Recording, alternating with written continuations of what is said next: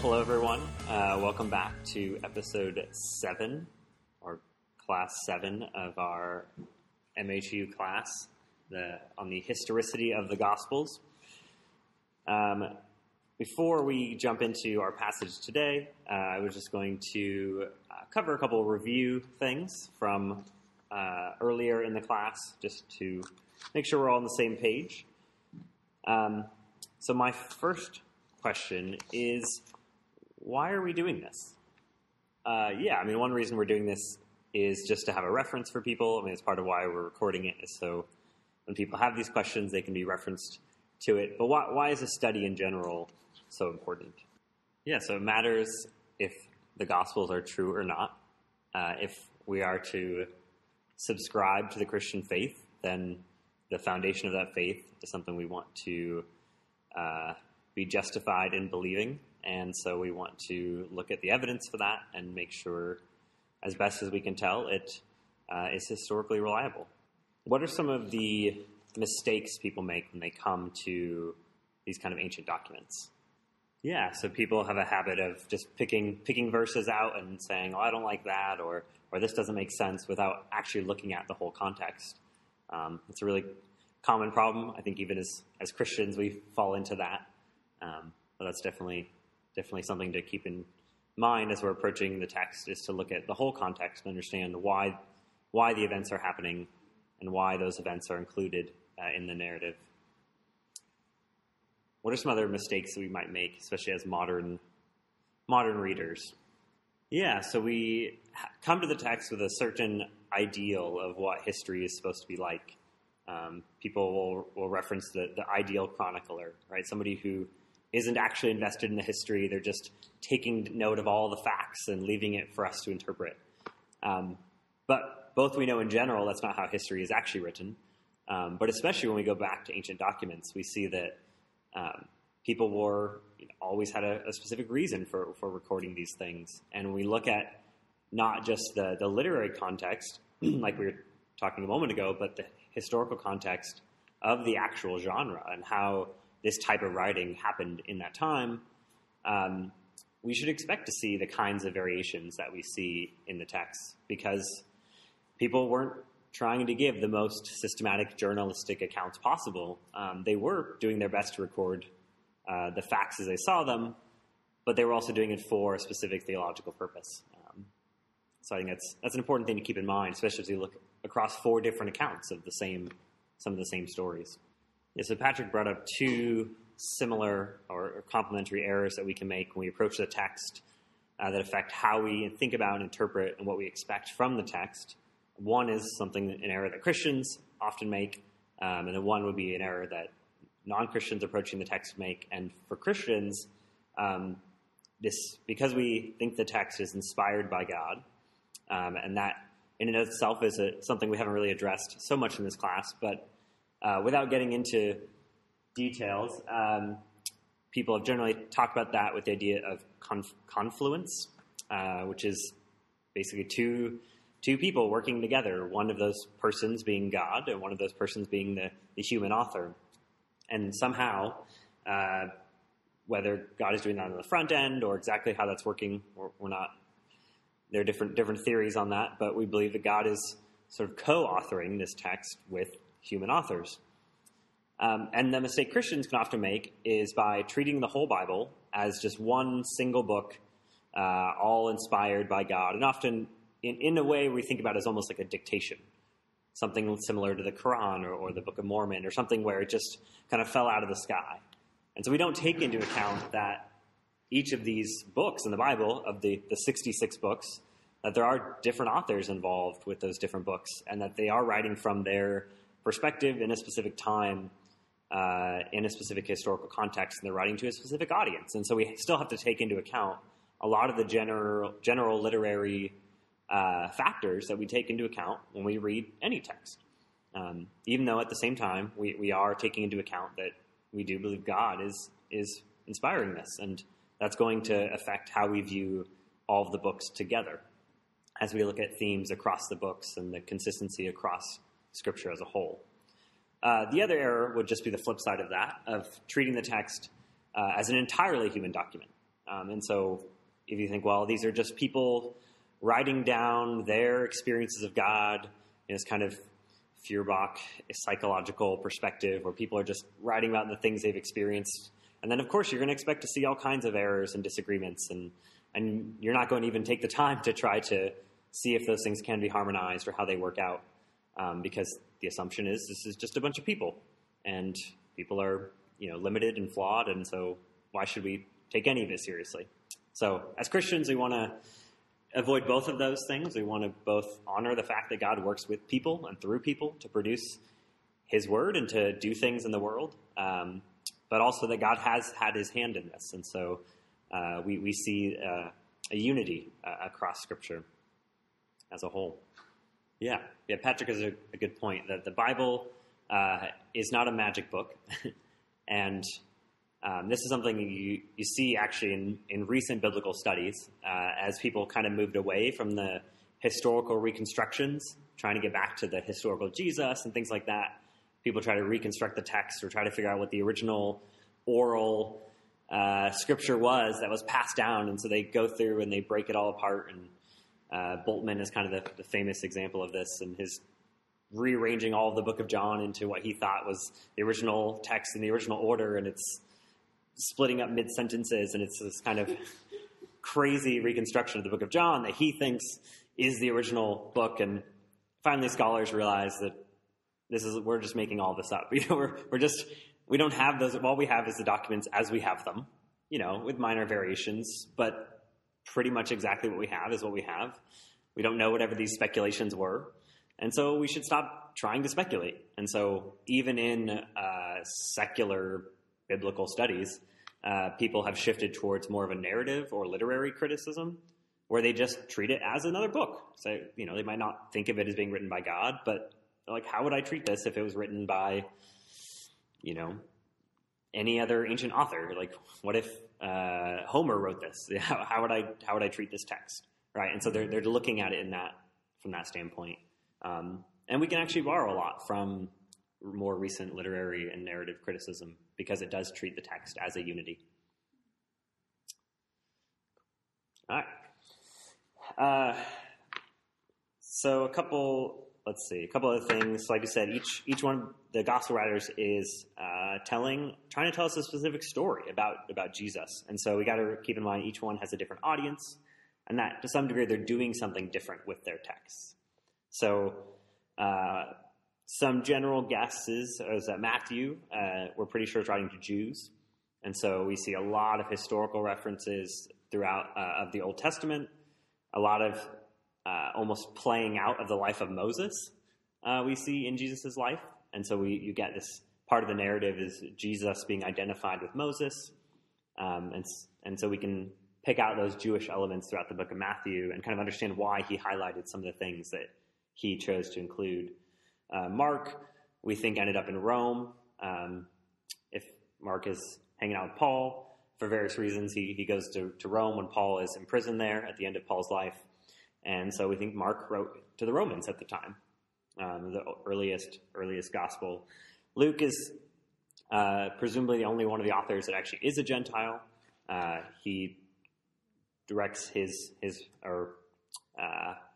in the introduction, he dedicates his writings to Theophilus, which is a very Greek name. So we're assuming he's a Gentile writing to other Gentiles. And so you're going to see a different way of interacting with the Jewish history because he's going to assume that a lot of his audience doesn't know the Jewish history.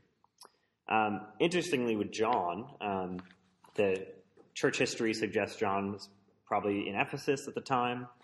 But you see an interesting mix of the inclusion of very specific Jewish references and things that are consistent with stuff in the Dead Sea Scrolls and other things from the first century Palestine.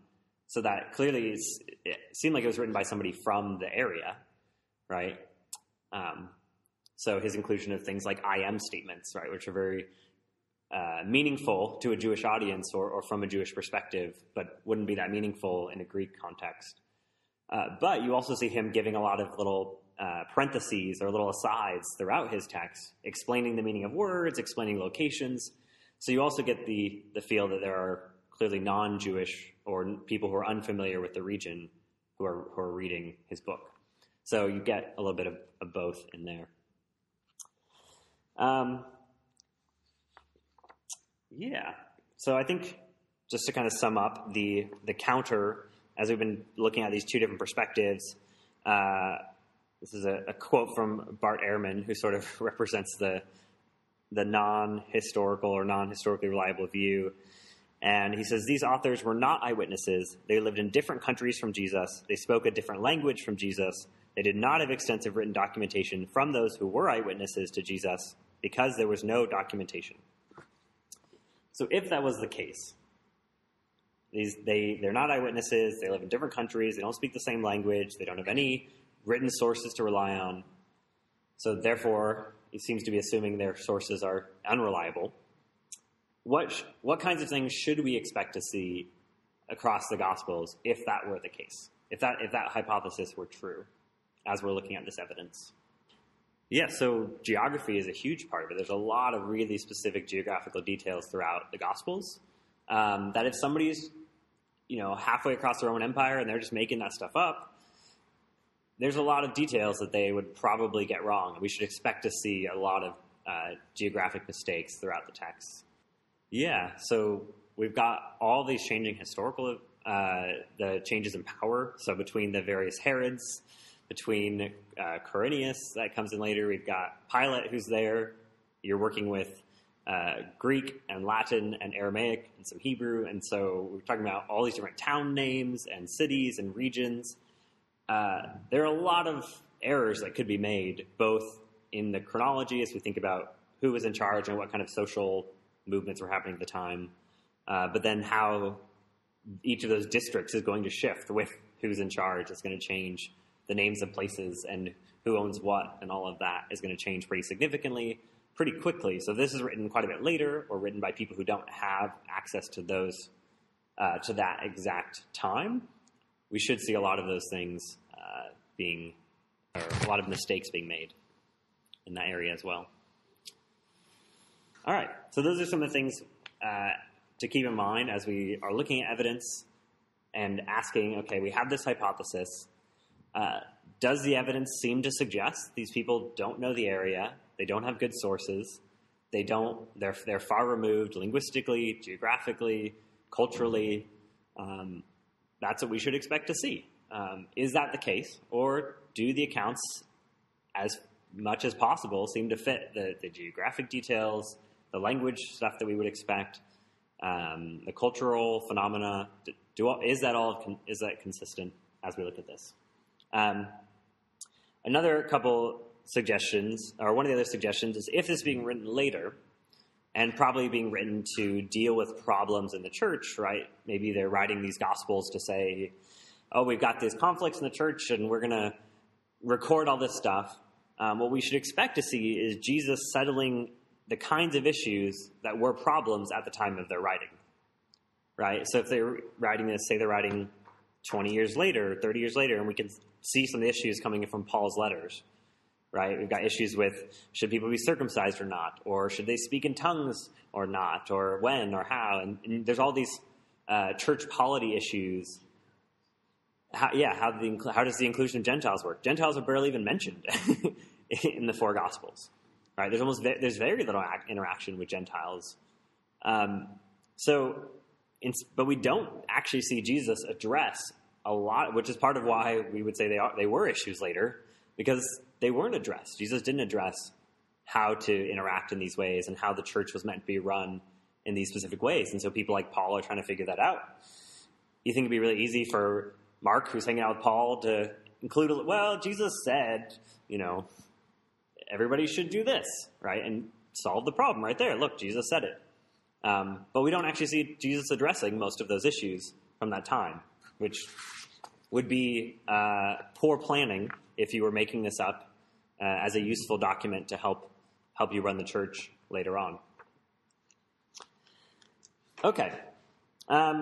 In contrast to that, I don't know if we've suggested this before, but some of our earliest evidence that we have for Jesus, for what people thought about Jesus, his divinity, things like that, come from some of the seeming hymns or creeds in some of Paul's letters, which are pretty much all agreed to be very, very early.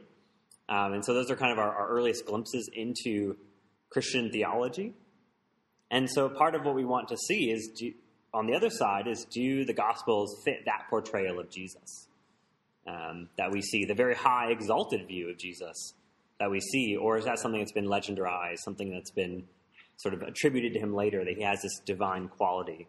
Or is that consistent across what we see in the Gospels, what we see in the early kind of creeds and hymns that have shown up around that time?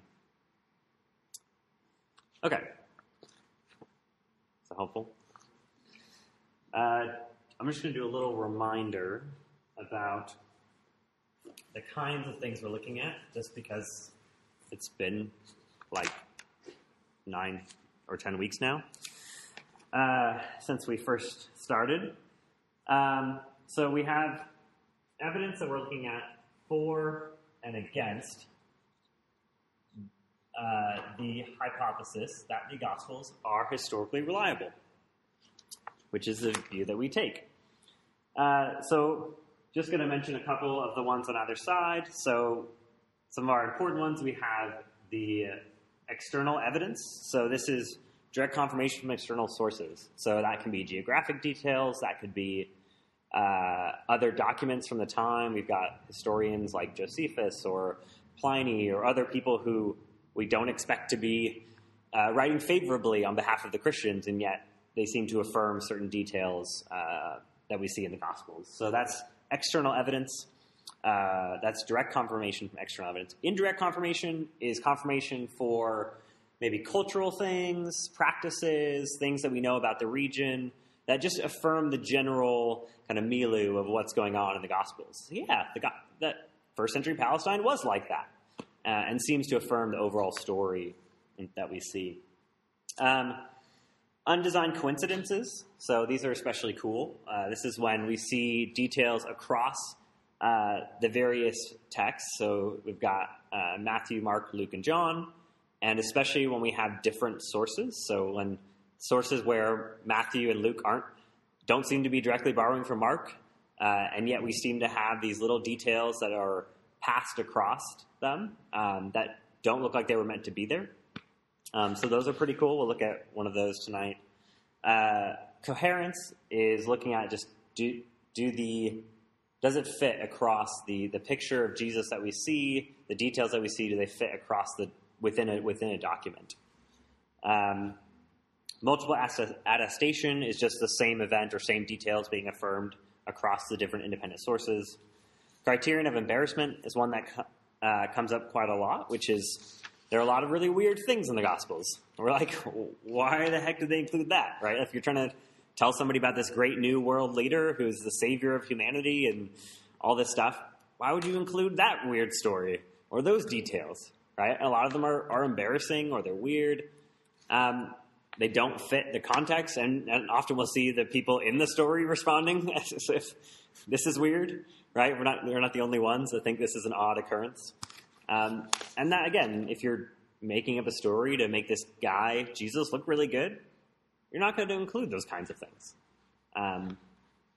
So those tend to be evidence for the hypothesis that these are historical events that have actually happened the way that they are said to have happened.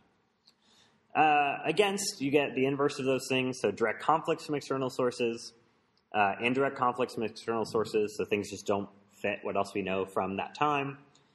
Discrepancies are things either within a single document or across the 4 Gospels that don't seem to agree. So they put something at a different place or a different time, a different chronological sequence. Failure of coherence, the things that don't fit the picture, like the cohesive picture of who Jesus is or what he's doing, that kind of thing. Silence or omission, so, hey, this really important event happened. Everybody else seems to care. Why did the Gospels not mention it? And then the claim that things are theological inventions. So this is kind of fitting the Gospel writers are adding in, so depending on your view, you're probably just going to say all the miracles are theological inventions because you don't believe in miracles. And that's already, that's a presupposition that's going to be problematic throughout. So, all right. So let's jump into our text. We've got Matthew 14, 13 through 26, Mark 5 and 6, and Luke 9, 10 to 17. And so we're looking at a few different events here, mostly looking at the feeding of the 5,000. So it's a pretty cool event in the life of Jesus. So Matthew, looking at Matthew, if you want to open up to 14. So we see that we get the story of John the Baptist being buried. Then we get Jesus is withdrawing by boat to a desolate place. But people are following him on foot, and they're coming after him. And the Bible tells us that, or Matthew tells us that he fed 5,000 people with just 5 loaves and 2 fish. So obviously, it's a miraculous account. So let's see if that all seems to make sense. So we've got some kind of different questions, historical questions about the loaves and the fish, some of the things in the story, the details in the story. Were there actually 5,000 people? Where was this taking place? So a couple things that come up. First, we just have the fact that this is attested to both in Matthew, Mark, and Luke, which Matthew and Luke might be borrowing from Mark, but there are actually a lot of other details included in Matthew and Luke that aren't in Mark. So that would suggest that they potentially had other sources for this same event. Additionally, we have John, which we know is definitely independent. And he tells us the same story. So this gives us very good evidence of multiple attestation across the 4 Gospels. One of the undesigned coincidences that we have here, the coherence, is that we have 2 accounts of the feeding of the 5,000 and the feeding of the 4,000. Now, there's a thing that scholars talk about of the idea of a doublet. So this is the idea that it was really just one event, and it got written down twice, or because of oral culture, it was circulating, and some details got changed, and all of a sudden it became 2 stories. And now this thing happened twice, but somebody forgot how many fish it was, and it ended up with being 4,000 people instead of 5,000. And so really it was one event, but you have 2 different accounts of this one event. However, one of the things that we notice here, as Elena has pointed out, is that there are 2 different Greek words used for basket. And it's consistent across the story of the 5,000 and in the story of the 4,000. So in the story of 4,000, that word is spuridas. And in the feeding of the 5,000, it is kophinus. So we have spuridas and kophinus. I can't tell you exactly what the difference between those 2 types of baskets were off the top of my head, because I didn't look that up. But the fact that we see in both accounts of the 4,000, we have the word spuridas, and in the other accounts of the 5,000, we have consistently this word kophinus. You think we'd be more likely to see those things getting mixed up if they're the same story or the same event. So that gives us a little bit of evidence towards these actually being 2 separate and distinct events. One of the other things about this, so 5,000... Just a quick... Yeah, some clarification on baskets here. Okay, cool. So we've got 2 different styles of baskets, which might explain a difference in location. I don't know. That'd be something interesting to look up. But there might be some other... Maybe somebody has devoted their life to solving this problem, I'm sure. So the feeding of the 4,000 is suggested to possibly taking place in a Gentile territory, which is why that is just a common Greek word for basket, whereas the kophinus, or the what's the singular? Coffin. Oh, coffinos. Okay.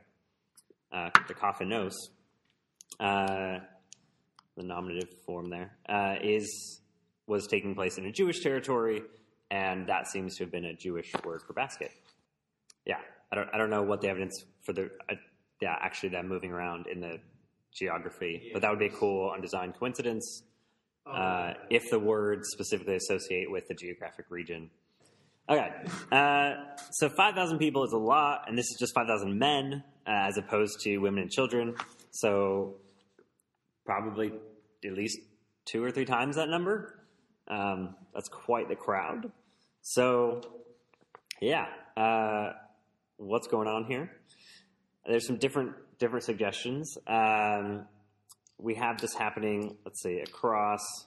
So all 4 sources are telling us that 5,000 people got fed, including John, which, as they suggested, is the most independent of our sources. Mark and Luke both tell us that the group sat down in 50 and 100. So we have them sitting down in specific quantities. Luke is probably getting this from Mark, potentially. But John does not mention the groups of 50 or 100, but he just says that the men sat down. So this would suggest that the men are sitting down in order to be counted and have the food distributed, while the women and children are not. Someone here has suggested that maybe the women were just chasing the children around, keeping them from falling into the ocean or something like that, into the Sea of Galilee. So chasing after little Benjamin, keeping him from falling into the Sea of Galilee. That's one piece of evidence. So that's an undesigned coincidence between John and between Mark and Luke. Because John tells us the men are sitting down, Mark and Luke tells us that they're in groups of 50 and 100. Yeah, so they're not just making up this number, right? Like, hey, that looks like a lot of people. I'm not going to take time to count them all. Yeah, that looks like, I don't know. I mean, what, like 15,000 or 20,000 or I don't know, whatever number that would have ended up being.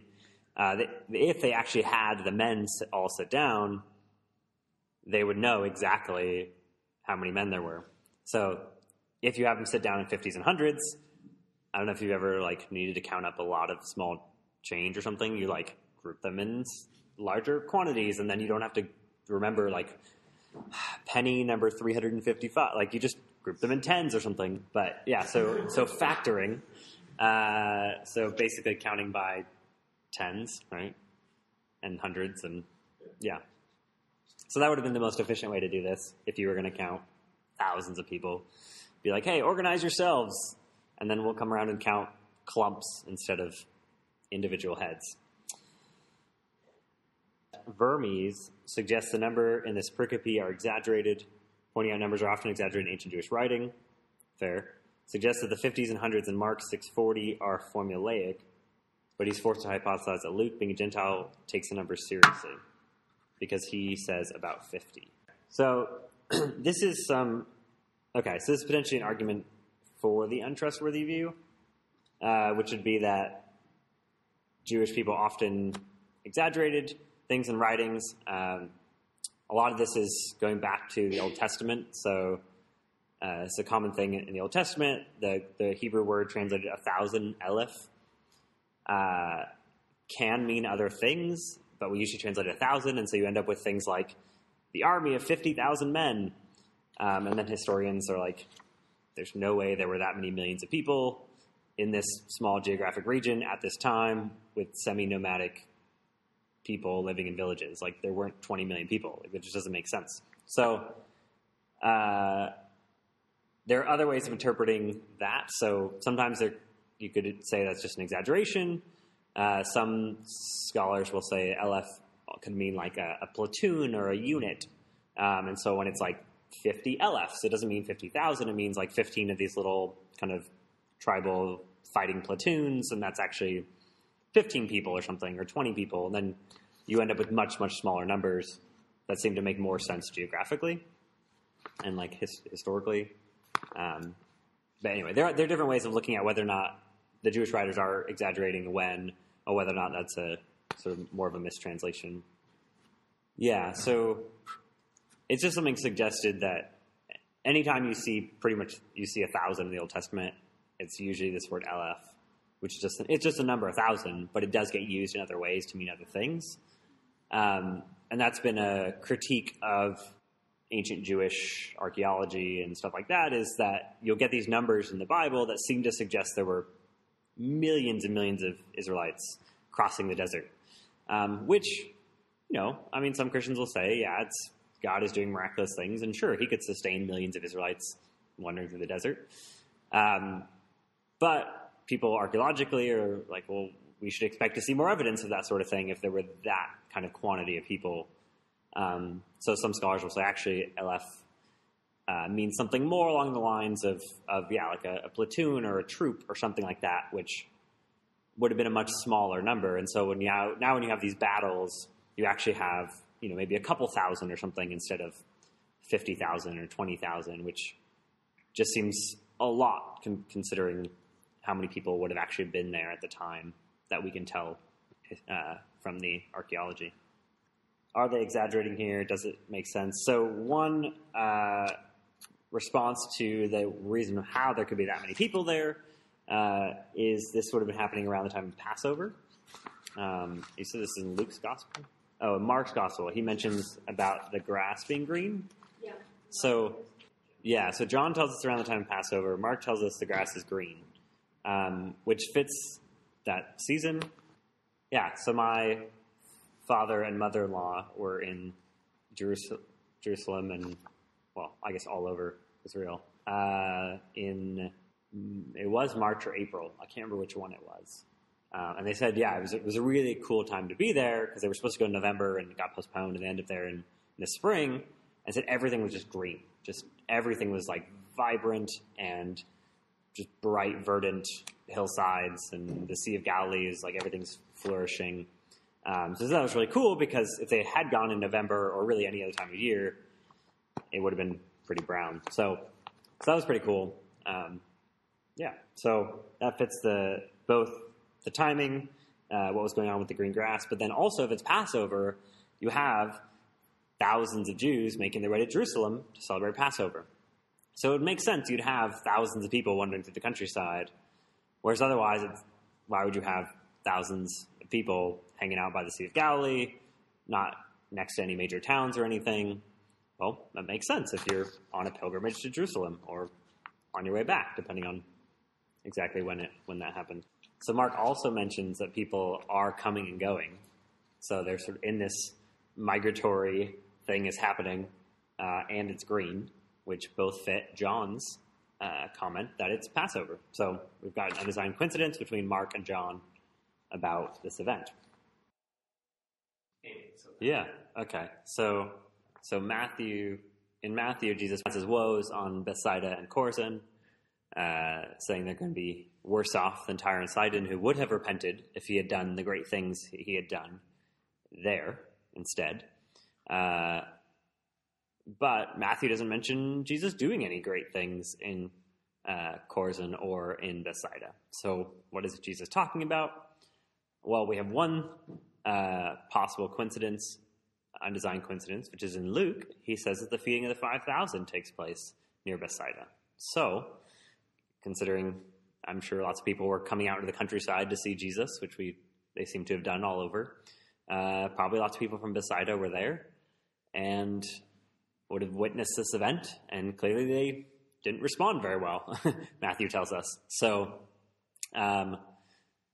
we do see, actually, John, too, the way people respond to the feeding of the 5,000 in John, like, he feeds them, and then they come back, and he's like, you guys just want food, you're just hungry, and you're missing the whole point. Yeah, so and then he tells them some crazy stuff, and they leave. They're like, dude, you're crazy, and they leave. So that fits Matthew's account of Bethsaida not repenting and not, like, responding well to Jesus' message. So you've got sort of three different things that fit around the feeding of the 5,000, around Bethsaida, this miracle happening, them not responding.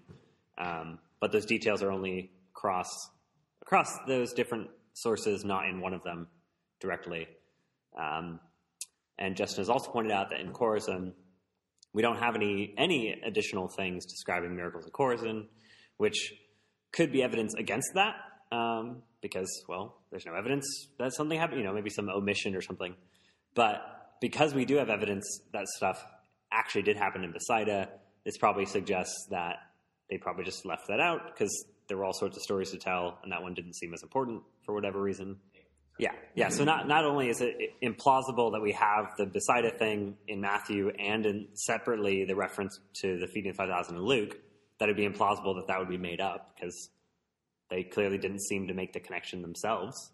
But if you were going to make that up, why would you not make one up for both cities? If their whole point was, oh, I need to make this fit, I need to make up something that happened near Bethsaida. Hey, the feeding of 5,000, we'll say that happened there. Why would you not also do the same for Chorazin? Otherwise, you just leave that out, and it looks like you didn't include it, which they didn't. Okay, couple other events to look at here. Any more thoughts or questions on the feeding of the 5,000? Okay, so after that, this is, I guess we're still following along in Matthew. They're out in the water. They've set out, and it's the fourth watch of the night. So coming up towards morning, I would guess. Anyway, it's like, early morning kind of thing, probably. Jesus walking on the water is attested in the Synoptics and independently in John. So crazy thing happens. They're out sailing on the Sea of Galilee, and all of a sudden, this person is walking across the water towards them, and they freak out because who wouldn't? But we see this both in Mark and Matthew, but also in John, which, like I said, John records a lot of different events and different sayings. And so when he sees something both in the Synoptics and in John, that's really good evidence for that event happening. Obviously, again, with any of these miraculous events, if you outright think that's impossible, well, you're going to find that hard to believe. But if you're willing to accept some of the other claims across the Gospels, then this seems like actually a pretty reasonable thing to happen. My personal opinion is that it was just the most convenient way to get across the sea at the time, and Jesus was taking a shortcut. But we have an undesigned coincidence in John. So Blunt suggests that the direction of the storm's wind, which is indicated in Matthew 14,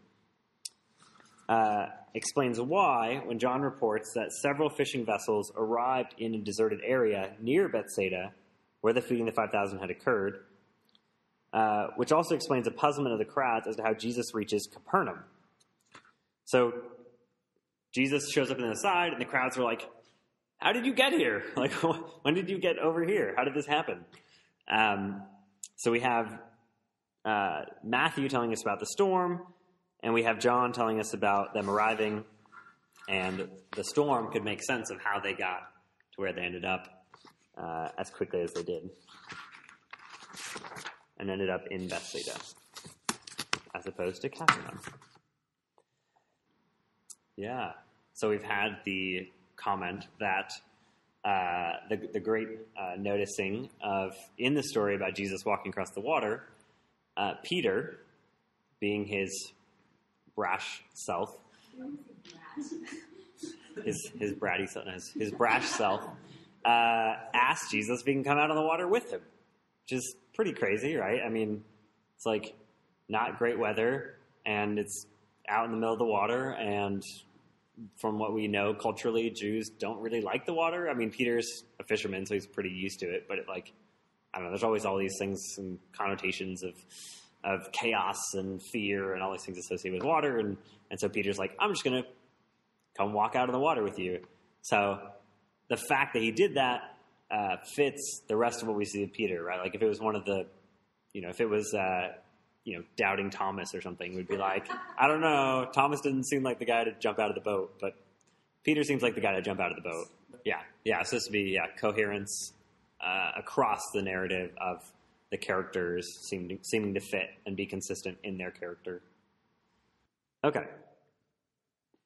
So, storm, Jesus walking in the water.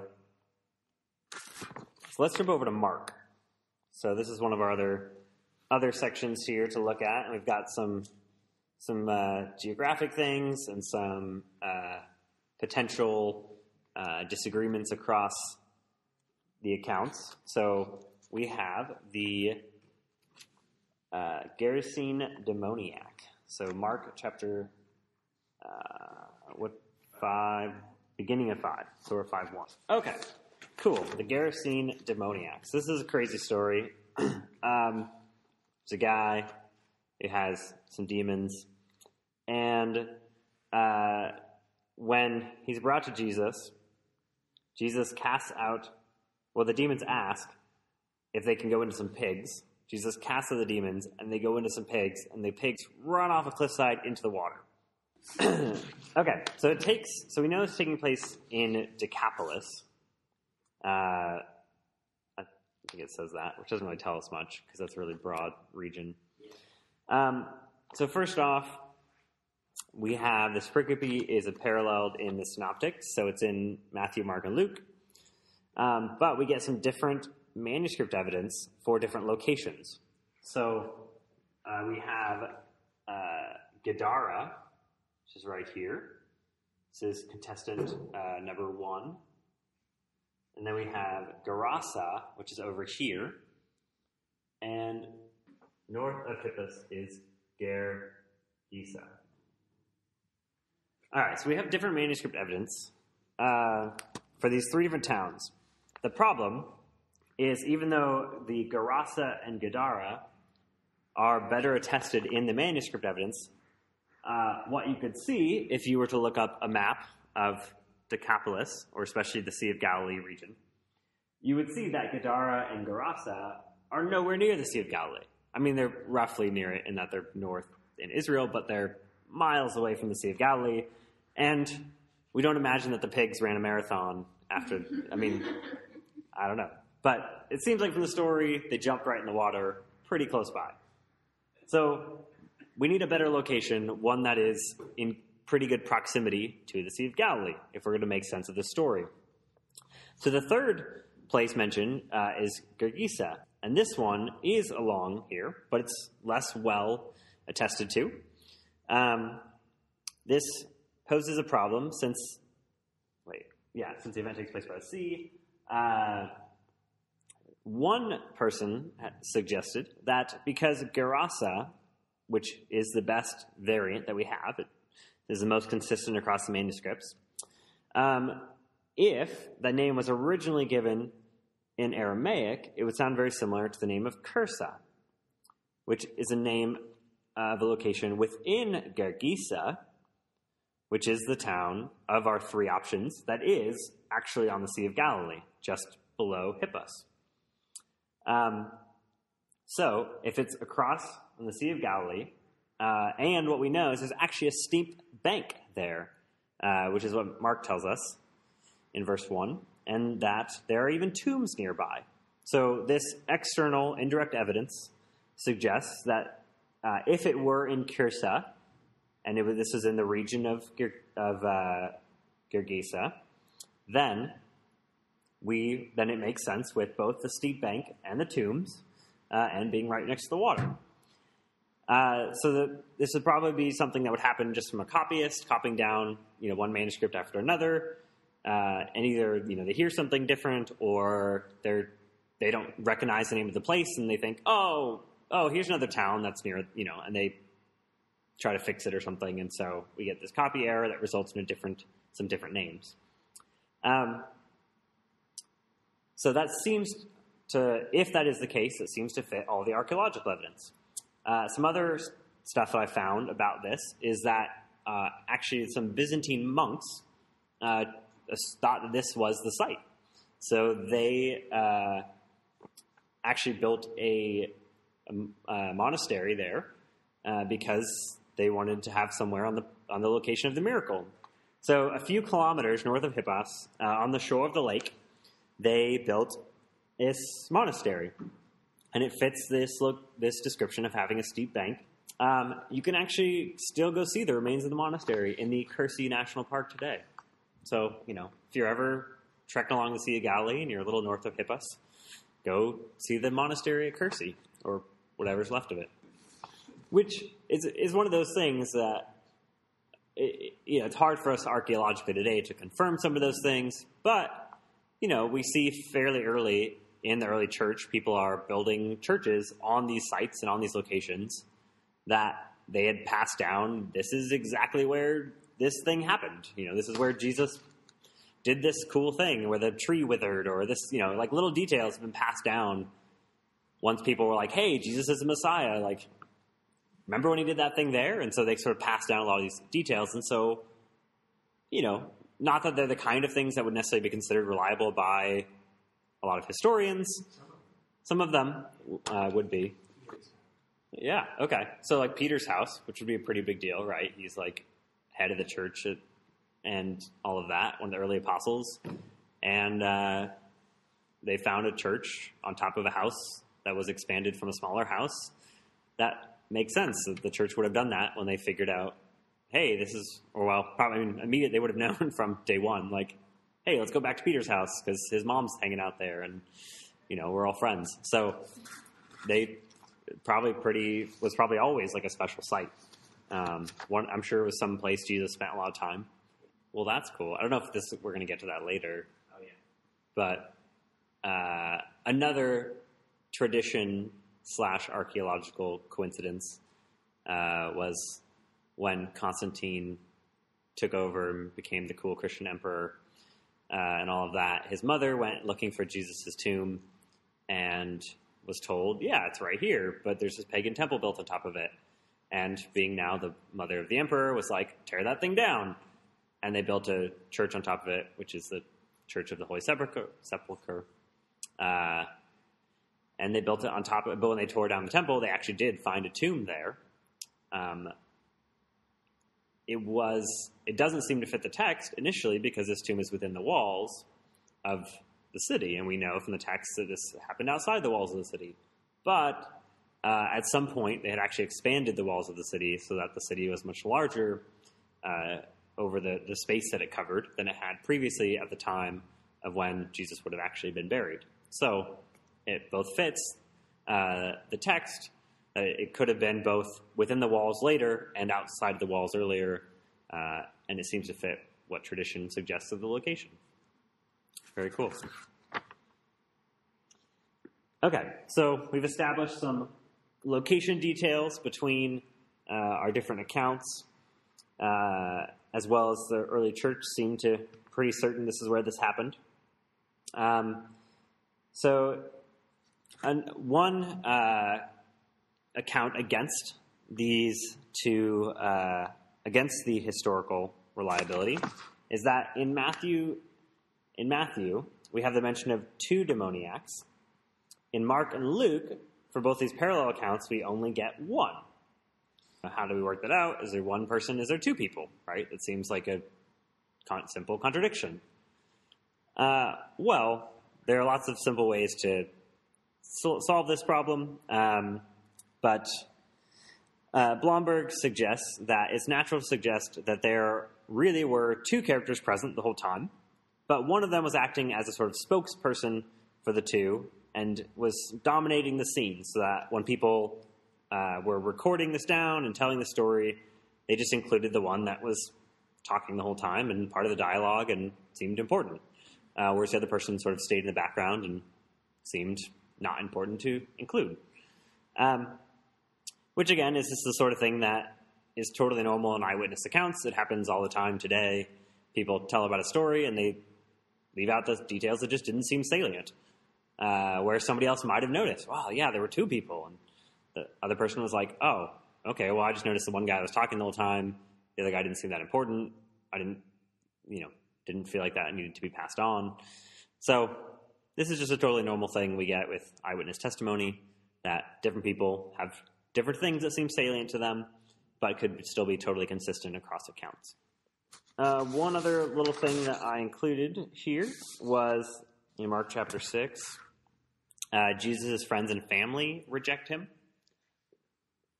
He's in Nazareth, and he can't perform any miracles in Nazareth. Am I in the right place? Yeah. I didn't write my. I wrote chapter 6, verse 6. So I'm assuming that's Mark. Yep. Cool. Okay. So Jesus' family and friends reject him while he's in Nazareth. And this counts, I would say, as a criterion of embarrassment. I mean, this is a very family-oriented communal culture. There's a lot of association with shame around your family, bringing shame and dishonor on your family. So if somebody's family if his family and friends from his hometown were to reject him, not believe in him, that would seem like something really embarrassing. That's something really bad, right? We wouldn't want to highlight that fact. But Mark seems to make kind of a big deal about this fact that Jesus isn't even performing miracles there because there's so little faith and because they don't respond to him. So not only is this embarrassing and included, but something that Mark actually makes a pretty big point about. Any thoughts, questions?